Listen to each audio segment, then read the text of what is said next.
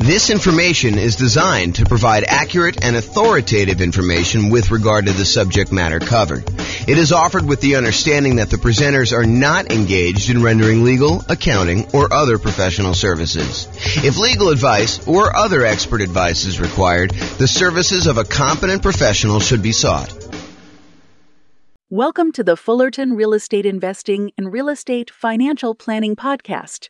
Learn all about investing in real estate in Fullerton, California, with a combination of real estate financial planning and modeling with numbers specific to Fullerton, plus syndicated, more generalized recordings of live and pre-recorded real estate investing classes. Not all of them specific to Fullerton. Be sure to stay tuned after the podcast for a message from our sponsors. Well, good morning and welcome, everyone.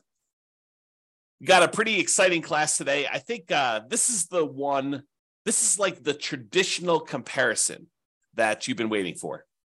It is the class about, is it better to buy 20% down rental properties or to invest in the stock market?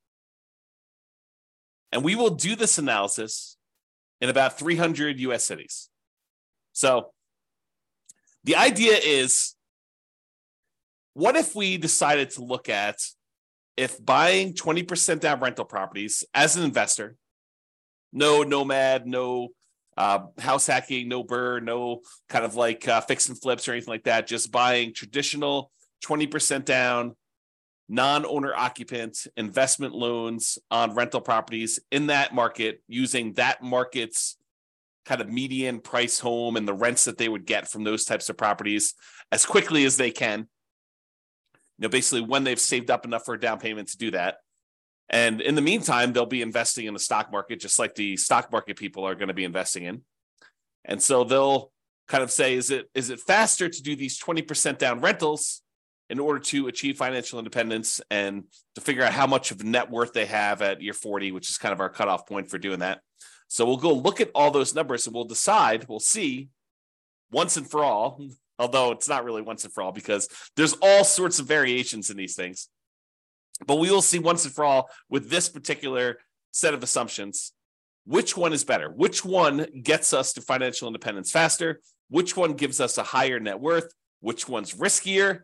And so we'll look at a lot of those different things. So I've modeled this out in about 305 US cities. And so let's look at it.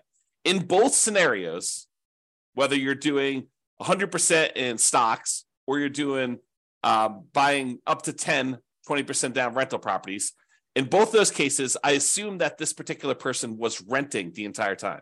They were not buying owner-occupant properties to live in first and then doing the strategy. And the numbers would change if they decided to buy an owner-occupant property and then do either all investing in stocks or then do all buying 20% down rental properties, up to 10 rental properties. The numbers would definitely change because then they'd have an owner-occupant property. It would change a lot of the characteristics of the investment. That owner-occupant property matters a lot. I'll say it that way. And we'll see that come up time and time again when we do our analysis, because this is sort of like part of a series of classes where I look at comparing two different strategies and I show you how they do head-to-head. In case you haven't noticed, that's what I've been doing. About once per week for these live classes, I've been doing a head-to-head comparison of different strategies, and then we publish this eventually to the podcast and put it on the website and stuff like that. So you can see, though, these different comparisons, and you will see over time that buying that owner-occupant property has a significant impact on how things perform. And most of the time, it's better. So if you get nothing else from this stuff, look hard at whether you should buy an owner-occupant property first in your marketplace. Okay, so in this case, though, we're talking today about putting 20% down, buying rental properties, or investing in stocks. In both of those situations, both those scenarios, they're renting the entire time themselves. They are not moving into a property that they own. Okay, trying to make it as fair of an apples-to-apples comparison as we can. In the cases where they're putting 20% down, they save up their money until they have 20% down for non-owner occupant property, and then they repeat that until they have 10 properties, 10 rentals in total. Then they stop buying. Any extra money that they have coming in, they stick in the stock market, just like the people investing in stocks, except these guys would have 10 rentals at that point. They buy the next property when they've saved up enough money for the down payment, plus any closing costs, plus 6 months of reserves for their personal expenses, plus 6 months of reserves for every property that they own so far. So if they only own 2, they need 6 months of reserves for those 2. If they own 8, they need to do reserves for all 8. And additionally, they need to be able to qualify for the loan based on a 45% debt to income ratio. We don't just give me a pass and say you don't need to qualify for a debt to income ratio. We do that calculation. So in markets where you have, challenging economics, where the prices are really high and rents are not quite that high, and that actually hurts your debt to income ratio because maybe you have negative cash flow on them, then we need to overcome that if you're really close to your debt to income ratio in order to be able to buy the next one. In cases where buying a property has really good cash flow economics, the amount of the price to rent ratio and your expenses on that property are such that when you buy a property, it actually helps your debt to income ratio, then that actually is probably not a factor. Your debt to income ratio will be easy to achieve there. Okay. But we do that calculation. So it's important for you to realize that that is a factor in this stuff.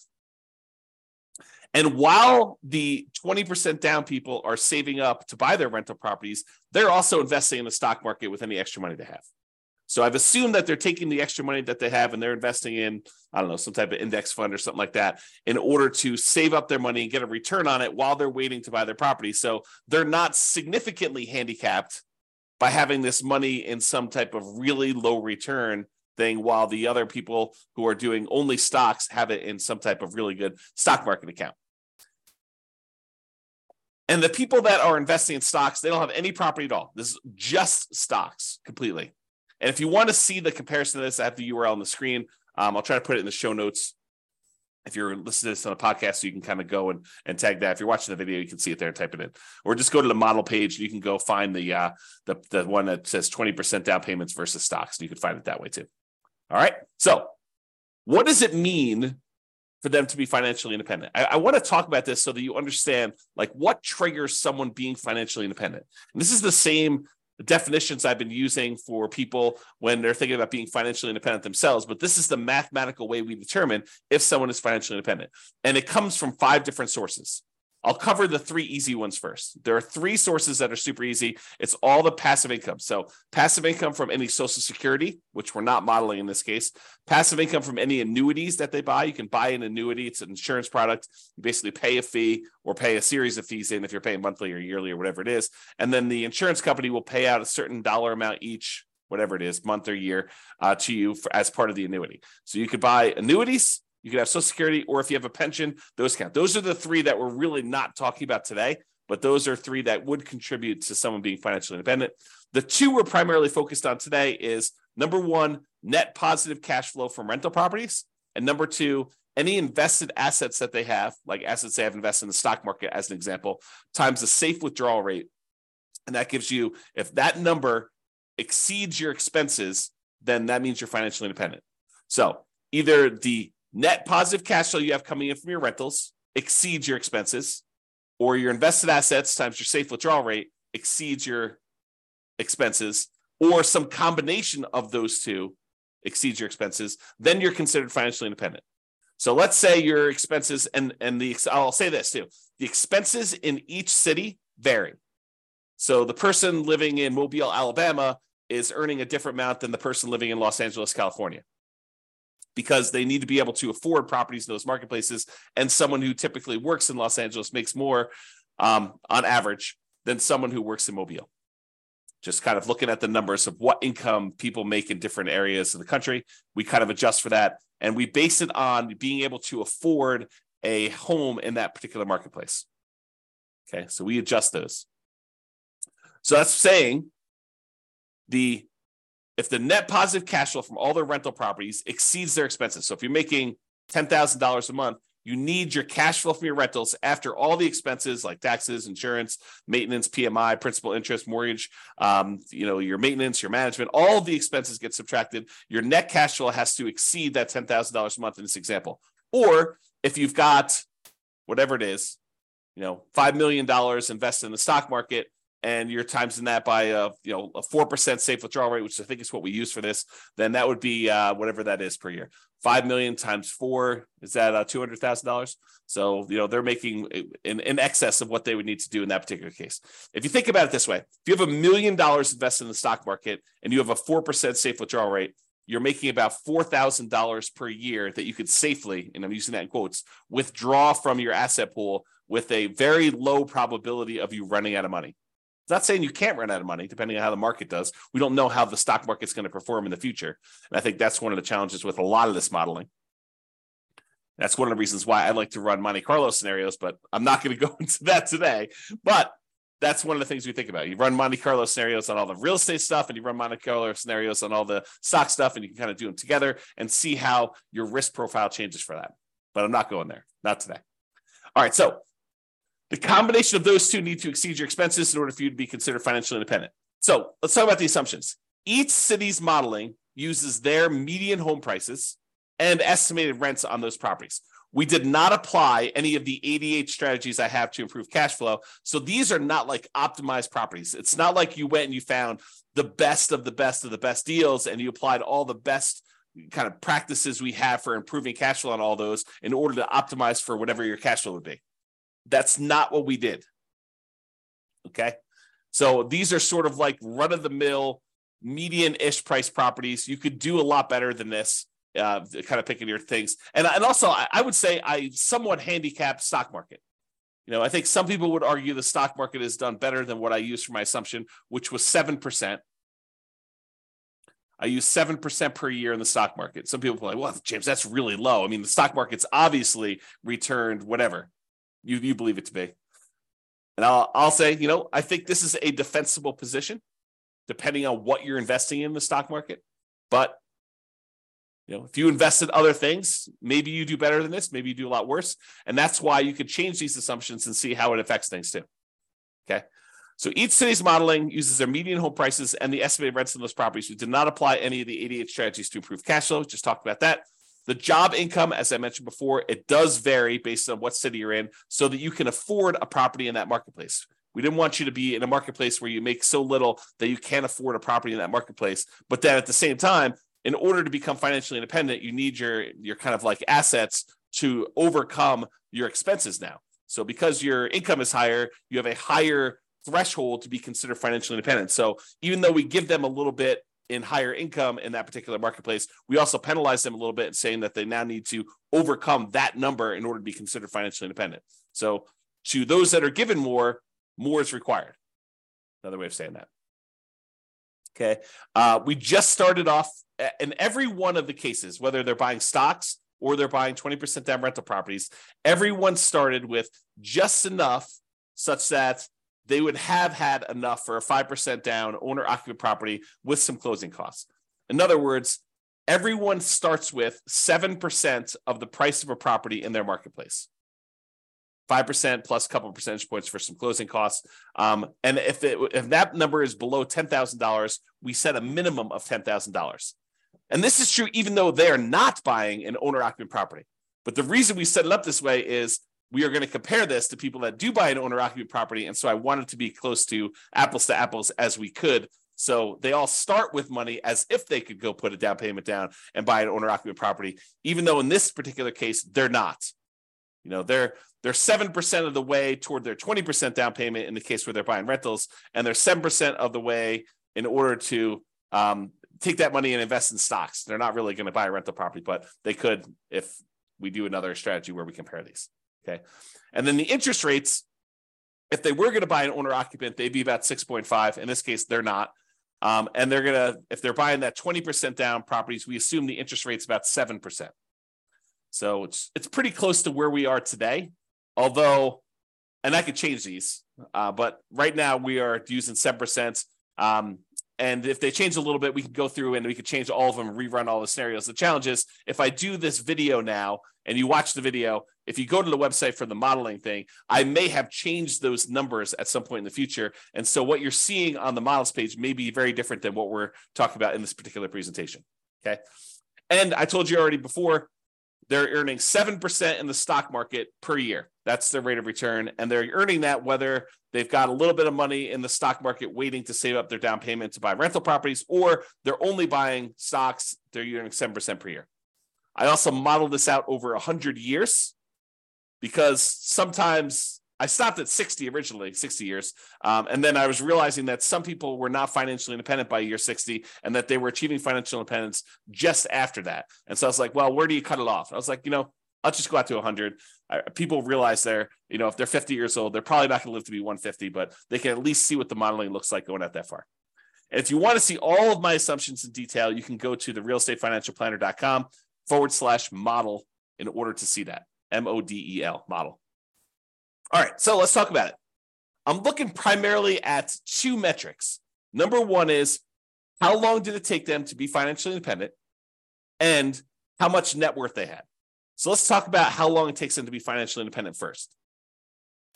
You might think, oh, James, this real estate stuff is obviously going to do better, and it's going to be better in every case. Well, you might be surprised to see that the investing in stocks, not buying real estate at all, is better in 75 out of the 305 cities that we tested in. So about 25% of the time, they achieved financial independence faster if they invested in stocks than if they invested in 20% down rental properties. And you're like, what are you talking about? Is that even possible? Yep. In 229 of the cities, 20% down was faster. They achieved financial independence. They got to the point where the income from their invested assets, whether that's net rent, net cash flow on all their rental properties after all expenses, or the income that the money that they have invested in this case, the stock market, times the safe withdrawal rate at 4%, with the sum of those two, whether they're heavily in real estate, they may not even have any stock market stuff or vice versa.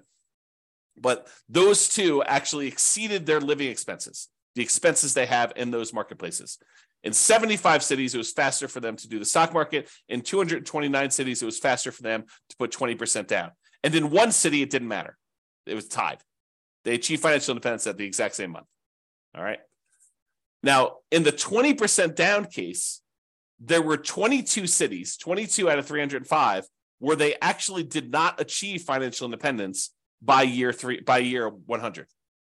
So over a 100-year period, they never quite got to the point where the cash flow in those properties exceeded their expenses in that city, which is pretty interesting, Now, again, we're not optimizing these properties. You could do better. And in fact, because you're not having to buy them in your city, you could choose a different city to do this in, city that has better economics, as an example. Okay. Or they may have enough net worth in the properties that they bought, where even though the cash flow didn't quite get them to financial independence, they could, in theory, at least sell off some of those properties or all of those properties and convert it to the stock market or convert it to free and clear rental properties and actually have achieved financial independence. We didn't do any of that modeling, although we do that in other scenarios where we go head to head. This is sort of like the basic version. In cases where they invested in stocks only, all of them, all 305 actually achieved financial independence within a 100-year time period. All right. So there were 22 cases where 20% down did not, and there were 305, all of them achieved it when they did stocks. All right, this chart breaks down how many of the cities achieve financial independence at what time. So this is the low time. So, this is like 100 months. This is like 1,200 months over here. The red kind of area is the number of 20% down ones that achieve financial independence there. So, for example, at about the 300-month mark, there were about 20 of the cities that achieved financial independence. And you can see that the 20% down ones are spread out, I wouldn't say exactly evenly, but relatively evenly over time, kind of like a little bit more in this kind of like 200 to 600 range, a lot fewer the later on you go. There are a couple really early ones where you achieve financial independence very, very early in those cities. However, the stock market one is very different looking. There's a whole bunch, almost 80 cities that achieve financial independence, just after this, whatever this is, 550 month period. And then there's a bunch that kind of achieve it right after that. And then a whole bunch kind of like taper off. So you don't have very many at all the later you go. And so you can see the characteristics of when you achieve financial independence look very different depending on whether you're doing 20% down or you're doing stocks only in those different markets. like when you're likely to be financially independent looks very different. There's a wide range when you put 20% down. There's a kind of like hard left-hand side, lower end boundary for the stock market one, but then it kind of grows, kind of like tapers off pretty rapidly there. And a lot more of them achieve financial independence kind of like in this time period, if you're looking at that. Okay. All right. Now this chart, this shows you how much better, how much faster investing in stocks is or investing in 20% down is for each individual city. So each one of these dots is a particular city. The number here on the left-hand side shows you how many months better or worse it is. So here's 0. On 0, these would be the same. So this is the one where it was exactly the same. But if it's greater here, if it's green, it means that the stock market one was better by that many months. So there are times when investing in stocks was almost, I don't know, what is that? 250 months, 20 years better. So there are times when investing in stocks was 20 years faster than investing in 20% down rentals. However, there were times when investing in rental properties, putting 20% down was 20 years better for these cities. So there's a wide range, a big difference between these. I'll tell you, it looks just eyeballing it that there are times when investing in 20% down is a lot better, way better than it is when you do the invest in stocks. And there are fewer times here where they are better than if you invest in stocks. So you can kind of see the number here. Now, this is also on a scale showing you the price of houses in that marketplace, because I'm often asked, James, so is it like the more expensive houses that where it's better to actually do the stocks, or is it like the cheaper houses, or does it matter? And in this case, I would say it doesn't really matter. There's probably a few more of the ones where 20% down is better, where you have cheaper houses, but and there's so few data points up here that I wouldn't say that it's generally better here, although there are 2 data points with really expensive houses where it was better to do stocks. However, there was one here where it was really, really expensive, where it's better to put 20% down. So I don't know. I think the general trend is maybe a little bit in favor of 20% down rentals over stocks on the lower end, but not by like a ridiculous amount. It's not like it's universally true. There are some over here where you're less than $250,000 for a house where it was still better in order for you to buy, to invest in stocks than it was for you to buy rental properties. Okay. All right. So let's talk about net worth. We talked about the speed to getting to financial independence. Now, who has a higher net worth at year 40, whether you invest in 20% down rentals or you invest in stocks?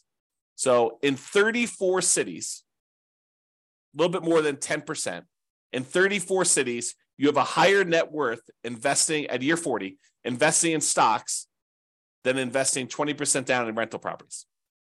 However, in 271 cities, you have a higher net worth if you invest in rental properties. So about 90% of the time, you'd be better off from a net worth perspective investing in 20% down rentals. For about 10% of the time, you would have been better off investing in stocks, which I think surprises a lot of people. They're like, real estate, it's always better. It's not always better. It's most of the time it's better, but it's not universally every single time better. And honestly, we're sort of handicapping both in some ways, right? We're not picking ideal rental properties. So you could say, well, you're really sort of like giving the short end of the stick to the 20% down rentals. Yeah, but I'm also not doing crazy aggressive, a 12% return per year in the stock market either. So both of them are sort of handicapped. And depending on what actually happens, we won't even know. Like we could predict the future right now, based on some reasonable assumptions about what has happened in the past.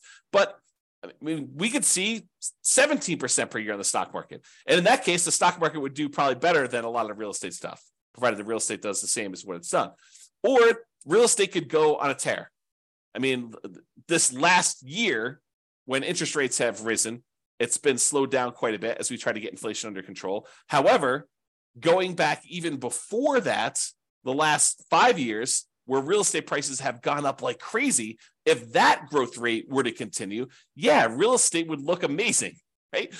But We're not seeing this like ultra low interest rate environment where we're seeing 3%, 3.5% loans on non-owner occupant properties, and property values going up 10% a year and rents rising almost in line with that. I mean, we're not seeing those things, and that is not historically over a very long period of time what has actually happened. So I don't think we could use those numbers and be kind of like reasonable about stuff, to be fair. So we're using very reasonable long-term numbers. I think we're using 3% per year for appreciation. Got to give you an idea. We're using current interest rates, current rents. Although I'm not an expert in every one of these markets. Maybe you go look at my assumptions for your particular city. And you're like, James, you're off. You're wrong on these numbers. Okay, fine. Reach out to me. Tell me what the right numbers are. We'll rerun them and do it. But it's only going to affect one of the cities. So a lot of these cities I feel pretty confident in. Maybe not every one of them. So there you go. So you can kind of see there. And there were no situations where it was exactly the same net worth at year 40. Now, this is that same type of chart before where we show you how much better. And instead of showing you how many months better, now it's showing you how many dollars better it was in net worth at year 40, broken out by the price of houses in those marketplaces. The red dots, each dot is a city, by the way. The red dots are the ones where the stock market had a higher net worth, and the green dots are the ones where putting 20% down had a higher net worth. And the first thing I'll point out to you is the ones where you put 20% down, there were a lot more cases where your net worth was not just a little bit higher, but a lot higher. So you had a much higher variance, much higher range of how much better these strategies were. Sometimes putting 20% down was not like $500,000 better. It was like $10 million better, significantly better. But the red ones, the ones where the stock market was better, those all are relatively small differences better. So, they might be better, but it might have only been better by, $500,000 as an example. And there are not that many of them, as we showed you before. Okay. Now, is this skewed toward higher price houses? Yeah, maybe a little tiny bit. The higher your priced houses, the better the stock market was than buying the rental properties. But there are some cases where doing the rental properties, 20% down rental properties, where you're putting, where you had really expensive properties, where those were better too. There's a couple of green dots at very expensive houses as well. It tends to look, just eyeballing this really roughly, that when you have low-priced houses and you're buying 20% down rentals, you tend to have a higher net worth than if you invest in the stock market.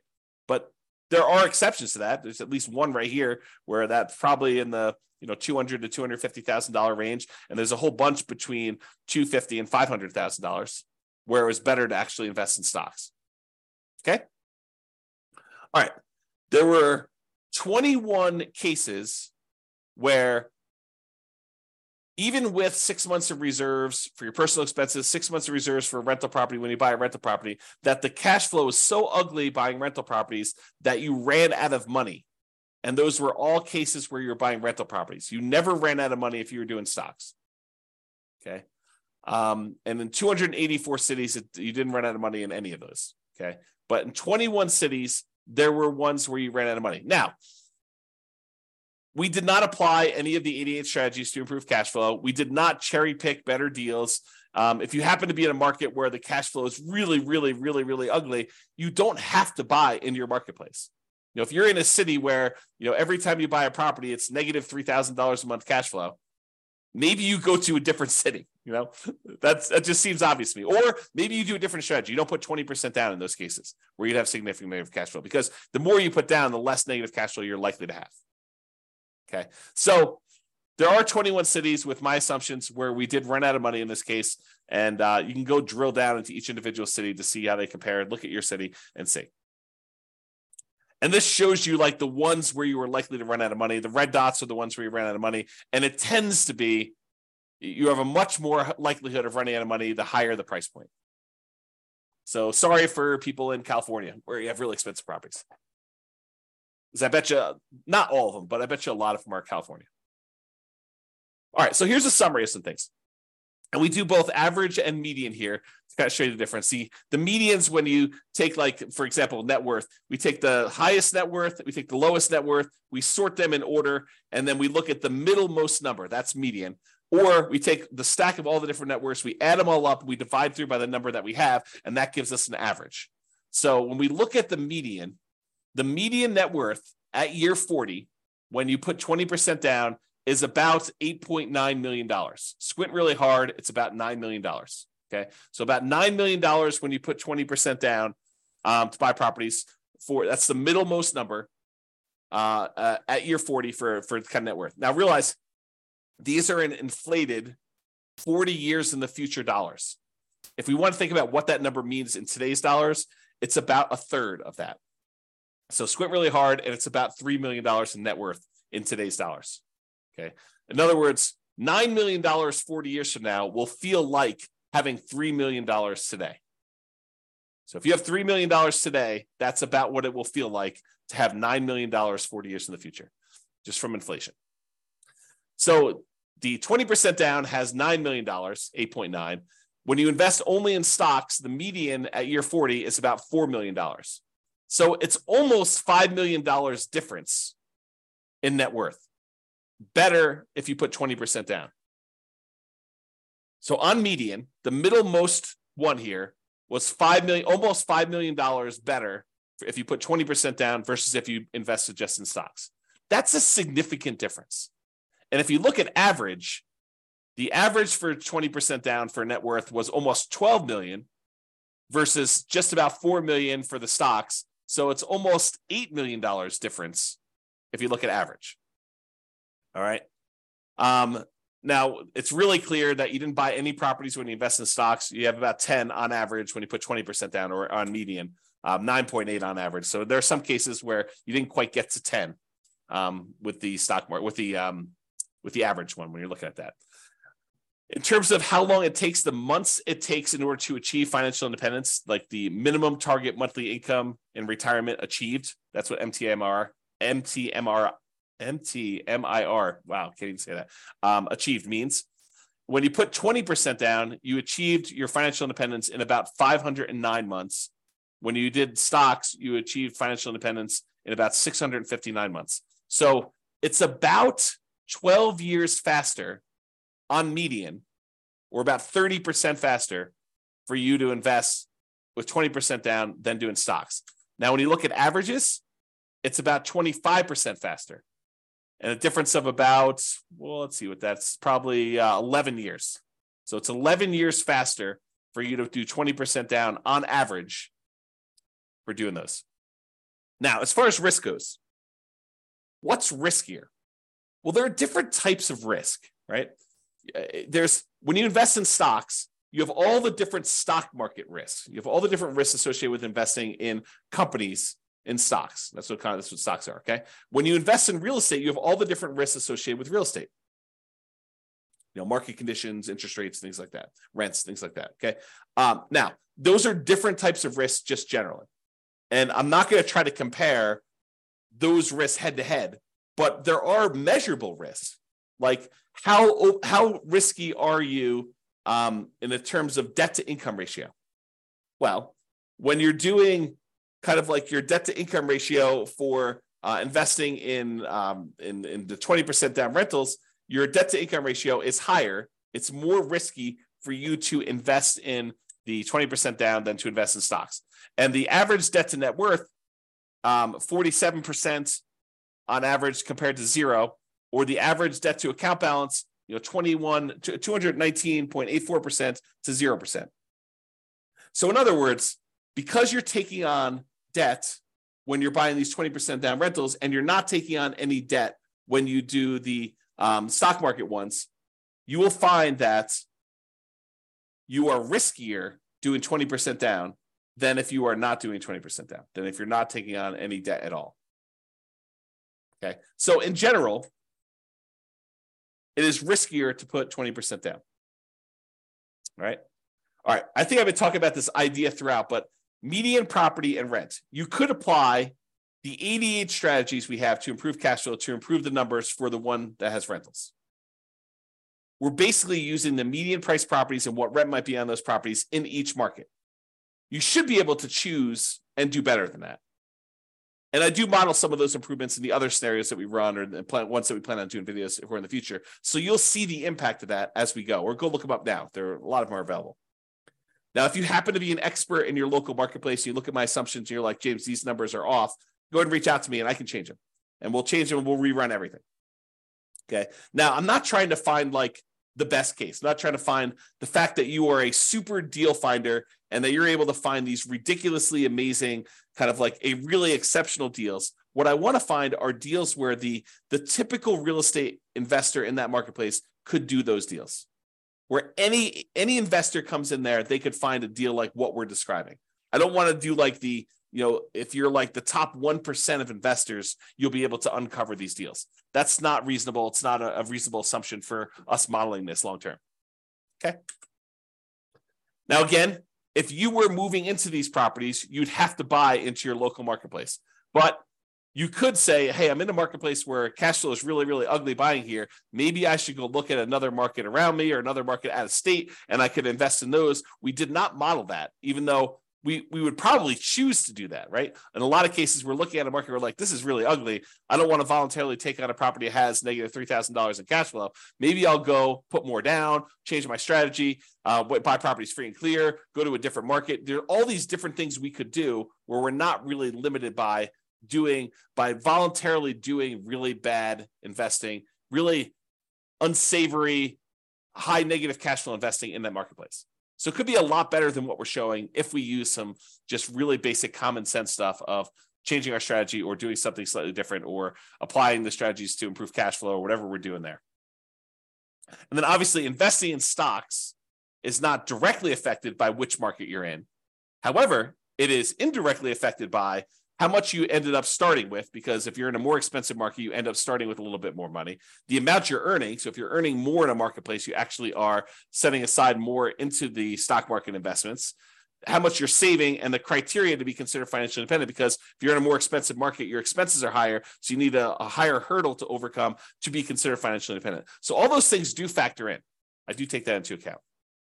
All right, so in conclusion, in our current market conditions, current prices, current interest rates, current rents in about 300 U.S. markets using what I would refer to as less than ideal median price to rent properties, putting 20% down tends to outperform investing in stocks in terms of net worth and speed to financial independence.